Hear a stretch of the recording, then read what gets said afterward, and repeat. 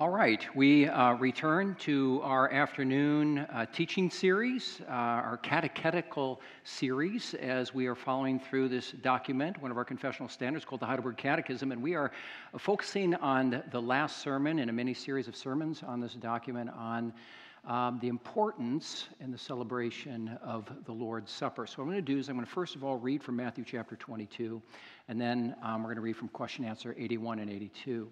Now, in the series up to this point, we've looked at a number of things in connection with the Lord's Supper, the importance of the Lord's Supper, the institution of the Lord's Supper by Jesus. It's one of two sacraments that he instituted, that he put into place.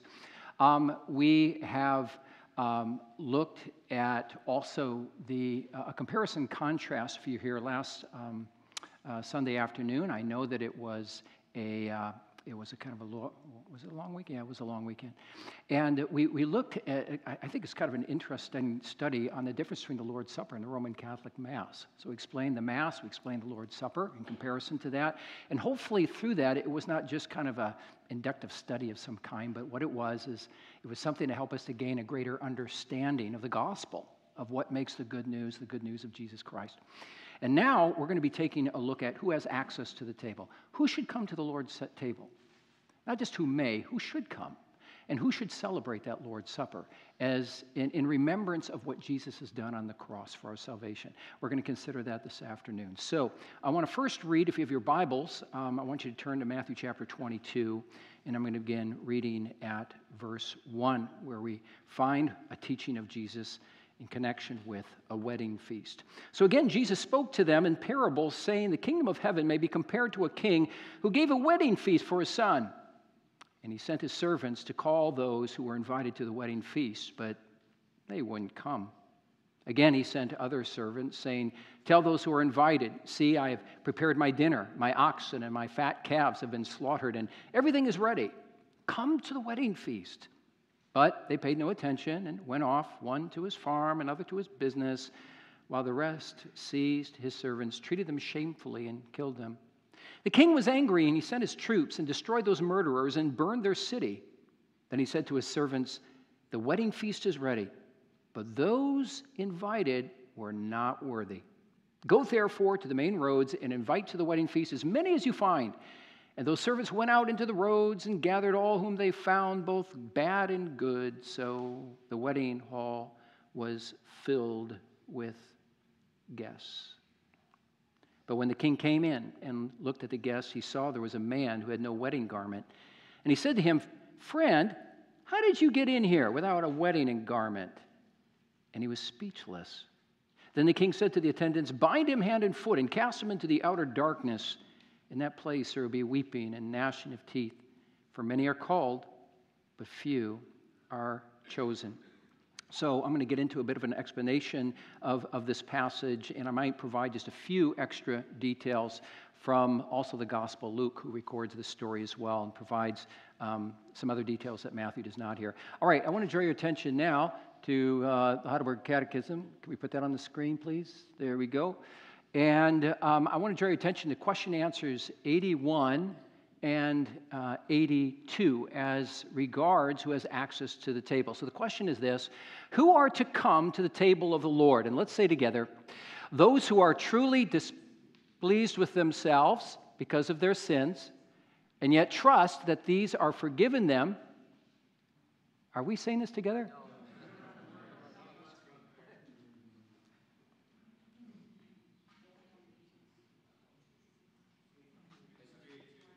That's 82. Where's 81? Do we have 81? Okay. All right. This is pathway. That means everything is imperfect. That's all right. Okay, then you need to just to listen. Okay, but we can say 81. We can do 82 together, right? So here's 81.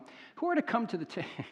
I was wondering what was going on. Do you just not believe this? Okay, so who are to come to the table of the Lord? Here's the answer: those who are truly displeased with themselves because of their sins, and yet trust that they are forgiven them, and that their remaining weakness is covered by the suffering and death of Christ, and who also desire more and more to strengthen their faith and amend their life. And hypocrites and those who do not repent and eat and drink judgment upon themselves. Then question 82, are those also to be admitted to the Lord's Supper who by their confession and life show that they are unbelieving and ungodly? Now let's say together. No, for then the covenant of God would be profaned and his wrath kindled against the whole congregation.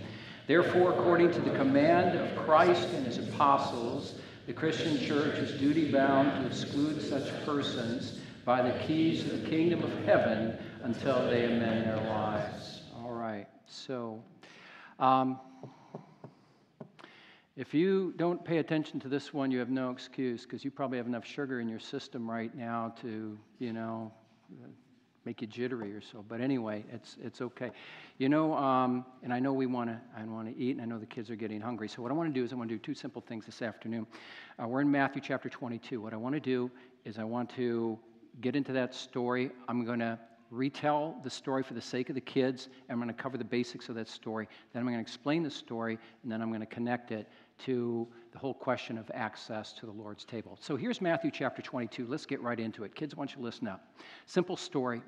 You have a story of a king, and a king who is planning to hold a wedding feast for his son. So kids, I don't know if you have ever been to a wedding ceremony. You probably have, maybe not, but if you have, you remember that wedding ceremony, and then what happens after the wedding ceremony? Well, you have a wedding reception. Well, the feast is somewhat like that wedding reception. And so oftentimes what happens when couples get married, they send out invites to their friends and their acquaintances, just people that they know. Well, this is what the king did with this wedding feast or this wedding reception. He sent out a number of invites. And the invites went out to a number of people, maybe, who knows? The text doesn't say, but it sounds like a number of them, maybe 100, maybe 200, maybe more, because he is the king after all, and this is a big thing. So the invites go out, and those who receive the invites take a look at them, and then what the king does is he sends his servants, a number of servants, to these individuals who received these invites. And according to Matthew and also the Gospel of Luke, there's a number of different responses to those invites. Some of the responses are people just kind of ignore them. Other responses are the people just kind of give excuses. I'm busy doing this, I'm busy doing that, sorry, I can't make it. This is really interesting, some of those who are invited actually treat the servants of the king rather badly. They mistreat them and actually kill a number of them. So that's a very, very serious thing. And when that happens, when the king discovers this, the king, as you can imagine, is extremely angry. So he sends a number of soldiers to these individuals, especially those who mistreated the servants and who killed them. The king orders these soldiers to kill them and to actually destroy their cities. So it's a wholesale judgment and condemnation. It's very severe. But you see, the wedding feast is still to be held, and now what is the king going to do? So the king says, okay, well, these people who I know, who I invited, they're not coming, and they've mistreated, they killed some of my servants. So here's the thing, I'm just going to have my servants go out and invite anybody who wants to come. And so when you take a look at these two gospels together, what you find is the king basically is saying to the servants, I want you to go to the highways and byways. I want you to go to the alleyways. I want you to go wherever people can be found. And I want you to, basically, he says, I want you to invite the general public. I want you to invite the general public. And we read that a number of the general public, and it says this, both those who are good and bad, those who are moral outwardly and those who are immoral, they say, yeah, I'll go to the wedding feast. So they accept the invitation of the king, they come to the wedding feast. And so the day comes where you have this grand wedding feast, and the impression is the king is walking around and he sees a number of people, and they're all dressed to the nines because, well, this is a wedding feast. This is a grand wedding reception. But he sees one man in particular who's not properly dressed. And the king goes up to this man. Now, this is like a guy today who says, yeah, he's from the public, I'll go to the wedding feast, but he's somewhat clueless. And he comes, maybe he's done working out at the gym, and he comes with his shirt, and he comes with his shorts, and he comes in his Nikes, and he shows up. And all these other people are dressed to the nines. They get it, but this guy doesn't get it. So the king comes up to him, and he says, so why aren't you dressed for the occasion? Why aren't you in the proper wedding attire? And what does the story say? This guy doesn't know what to say. He says he's speechless. What is he going to say? So the king says to his servant, says, I want you to take this guy and I want you to cast him out. I want you to put him in, he says, I want you to put him in the outer darkness where there's weeping and gnashing of teeth. For many are called but actually few are chosen. And that's how the story ends. Now, when Jesus oftentimes tells a parable, it's a basic story. It's filled with images, filled with various symbols. So the question then is begged, what do these symbols actually mean? What are these metaphors mean? What is this all pointing to? So here, again, kids, listen up. This is very simple. So many of the items here have symbolic value. That is, they point to something greater than themselves. So what you have is you have a wedding feast. And the wedding feast is representative of the kingdom of God and all the blessings, all the feasting, all the goodness that's associated with the kingdom of God.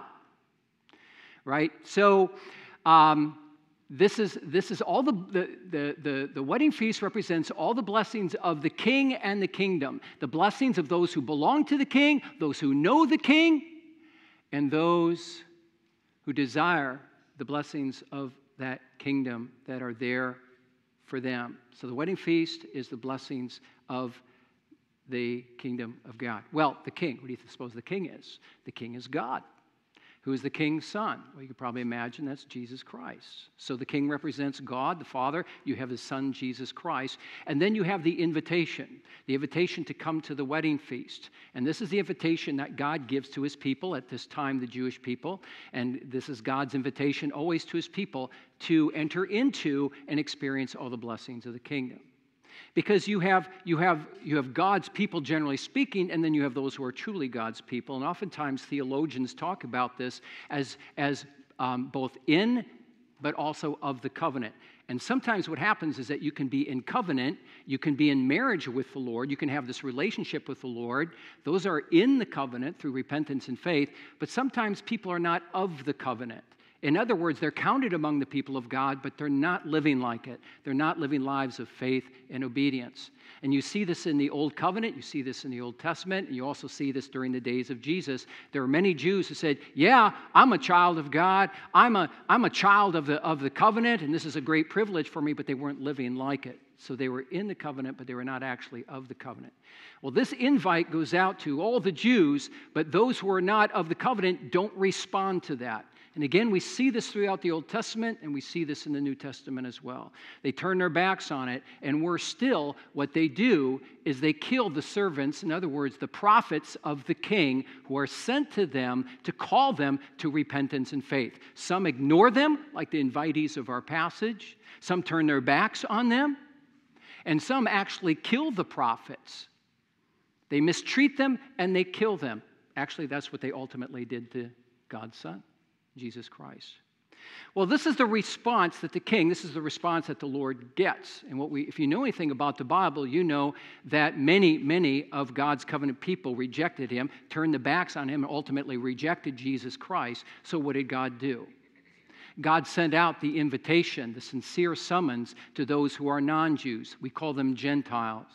And God sends out this invitation to the general public, and he says, the wedding feast is at hand. Come to the wedding feast.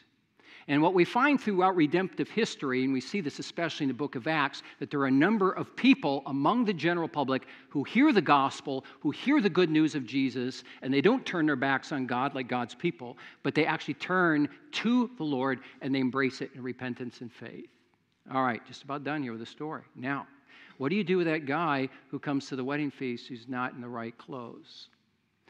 This man is a representative of all those who say, yeah, I'll accept the invitation of the king. Yes, I would like the blessing of knowing the king and belonging to the king, and I would like the blessings of all the kingdom of God, namely forgiveness and peace of mind and reconciliation with God and all of that. There are many people like that today, but they basically want the kingdom on their terms. God holds out to them peace and tranquility and joy and forgiveness in Jesus Christ. Indeed, eternal life. He holds that all out to them. And they go, yeah, I would like that. But I want that kingdom on my terms. I don't want to repent. I don't want to believe. And I don't want to surrender to Jesus. But I would like the blessings nonetheless. This is what that man represents. So what does God do with individuals like that? He doesn't give them the blessings of the kingdom. Rather, what he does is he pronounces curses or judgment on them.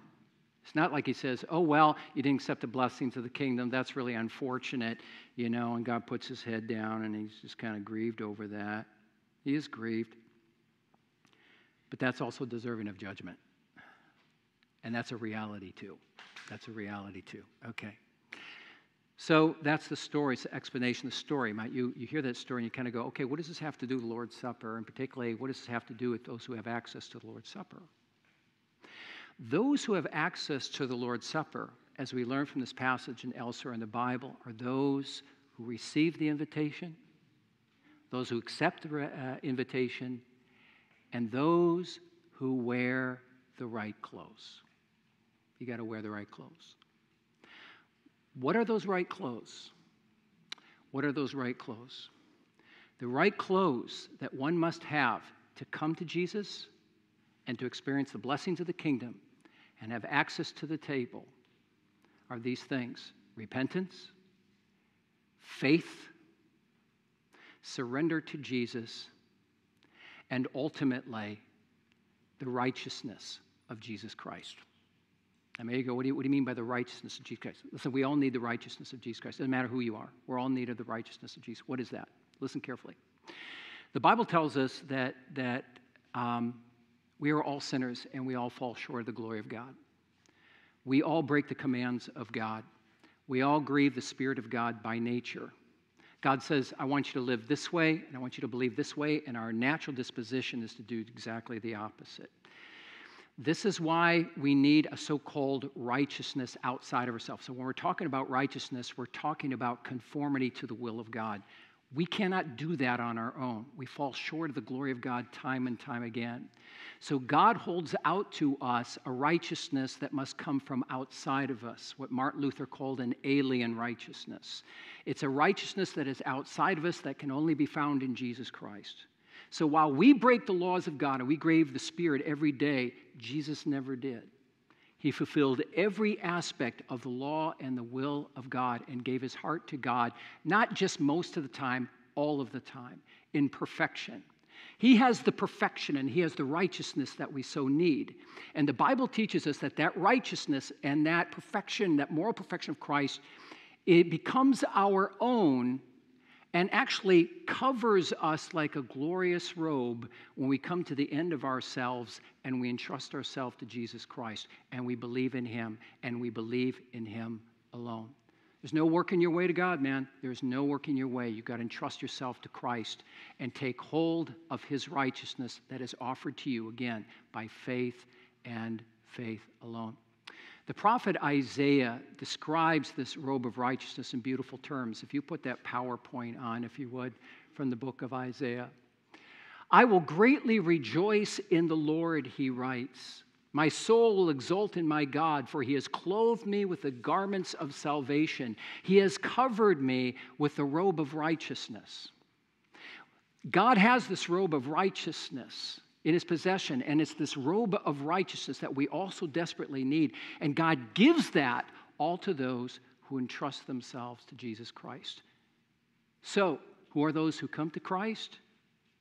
Who are those who receive the blessings of the kingdom and who have access to the table? Those who wear the right clothes. Those who are clothed in the robes of righteousness, the righteousness of Christ. Listen, my friends, this is why what we do is when we celebrate the Lord's Supper, what we do is it's not this table, but we have a clear, kind of pretty table, and then we have all number of things on there, including the bread and the wine.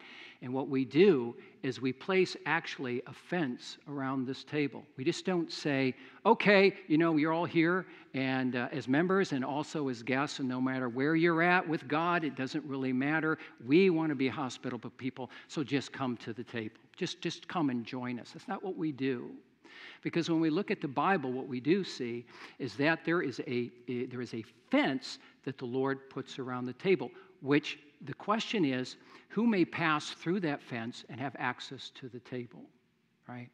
And it's those who wear the right clothes. This is why you'll notice, if you've ever worshiped here before, 3 warnings are actually given. 3. I don't know if you ever thought about it. But we have one that's before the worship service.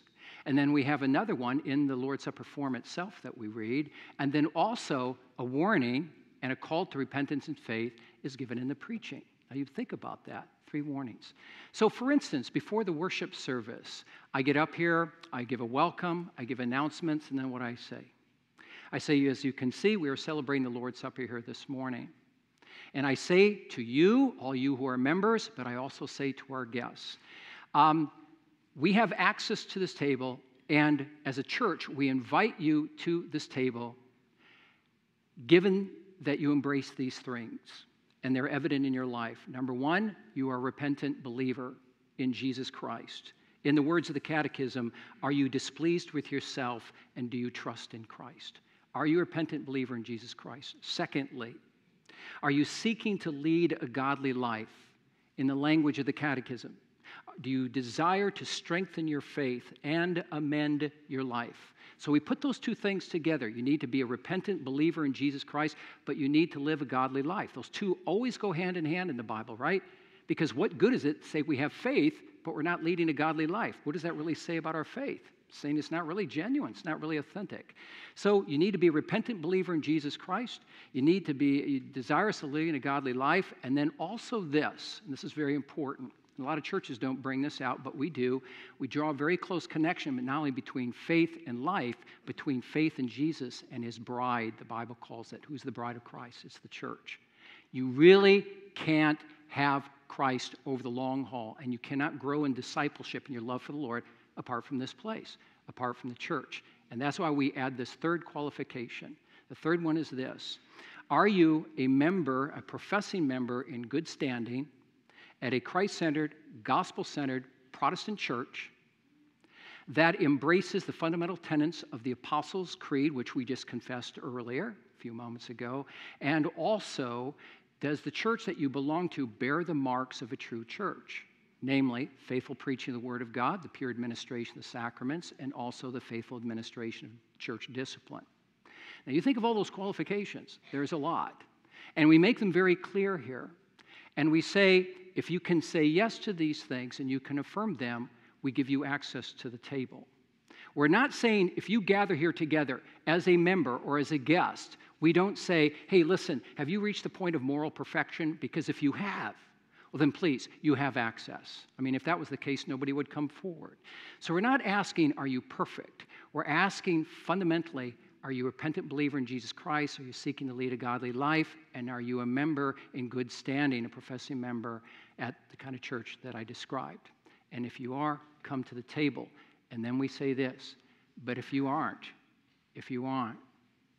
we are asking at this point that you refrain from coming to the table. And then we go on to say, and if you have any questions about that, we'd love to chat with you about that so that we can get you to the point of becoming a member of a church so that you can have access to the table. Now, why do we say all of this?